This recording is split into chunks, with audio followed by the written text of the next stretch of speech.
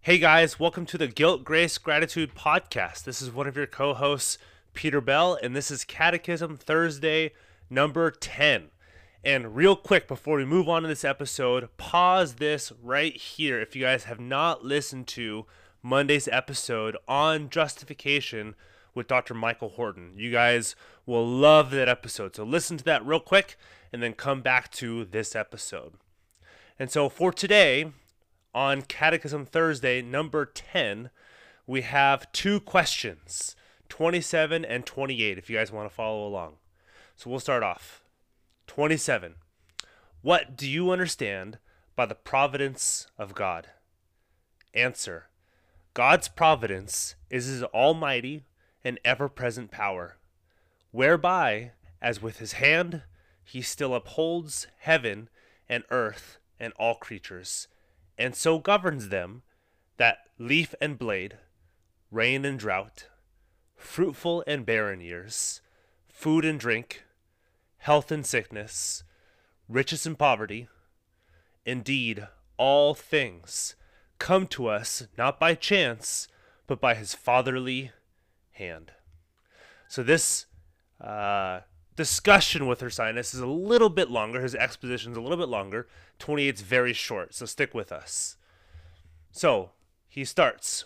Providence means continuation of the creation, because the government of the world is the preservation of the things created by God. And then he has three questions that give us structure for expounding on question 27. First one is there any providence of God? And he gives 9 pieces of evidence to show that there is. First, order cannot proceed from a brutish or irrational cause. Nature shows there is order. Therefore, this order exists and is preserved by some intelligent mind. Second, man, being himself a little world, is ruled by a mind and understanding. Therefore, the world is ruled by divine providence. Third, natural law on the hearts of all men teach providence. Fourth, the reproofs of conscience following the commission of sin by the wicked. 5. The rewards and punishment of men. 6. Establishment, preservation, and transfer of kingdoms and empires. 7th. Excellent virtues and exploits of heroes surpassing average men. 8th. Providence in the prophecy and prediction of events. 9th. The end that the world is directed towards. The next question he asks, what is the providence of God? So he gives a slightly fuller definition of what he previously gave. So what is the providence of God? He says foreknowledge, providence, and predestination. And he describes these. Foreknowledge is God's perfect knowledge from all eternity of all things, including that by his permission man would sin. That's a huge distinction. By his permission man would sin.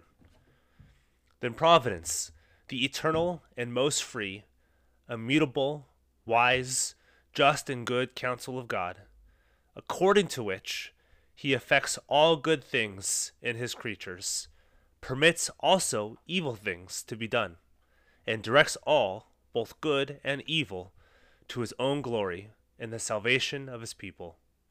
And then predestination, most wise, eternal, and immutable decree of God, by which he appointed and destined every man, before he was created, to a certain use and end, as will hereafter be more clearly shown.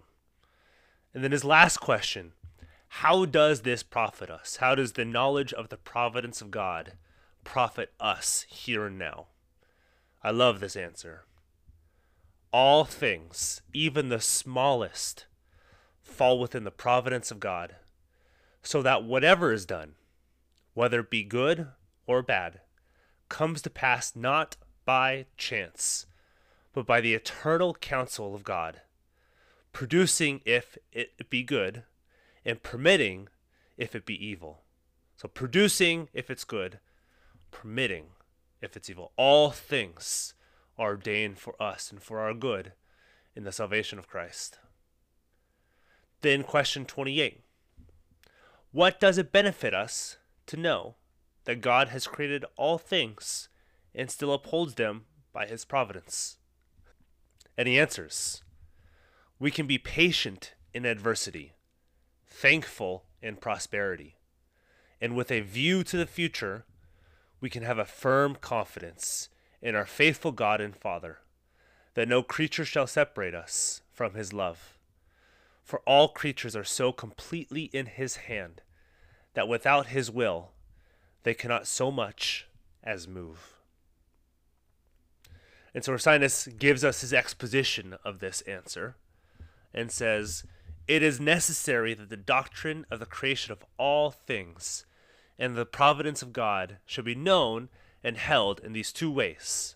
First, on the accounts of the glory of God, and second, on account of our consolation and salvation, that we may by this means be led, in the first place, to exercise patience in adversity. So the glory of God, and that leads us to exercise patience in adversity because we have this firm salvation and firm assurance. And then lastly, he says, from these it appears that the whole truth of religion and the very foundation of piety would be overthrown if the providence of God, as it has been defined and explained, be not maintained because, and then he gives three answers. First, we would not be patient in adversity if we did not know these things come from God our Father. Second, we would not be grateful for the benefits received if we did not know that they were given from above. And then last, thirdly, we would not have a good and certain hope in relation to future things if we were not fully persuaded that the will of God in regard to our salvation and that of all his people is unchangeable. Thank you for listening to this episode of the Catechism Thursday podcast. Again, we went through question and answers 27 and 28 on this Lord's Day, number 10.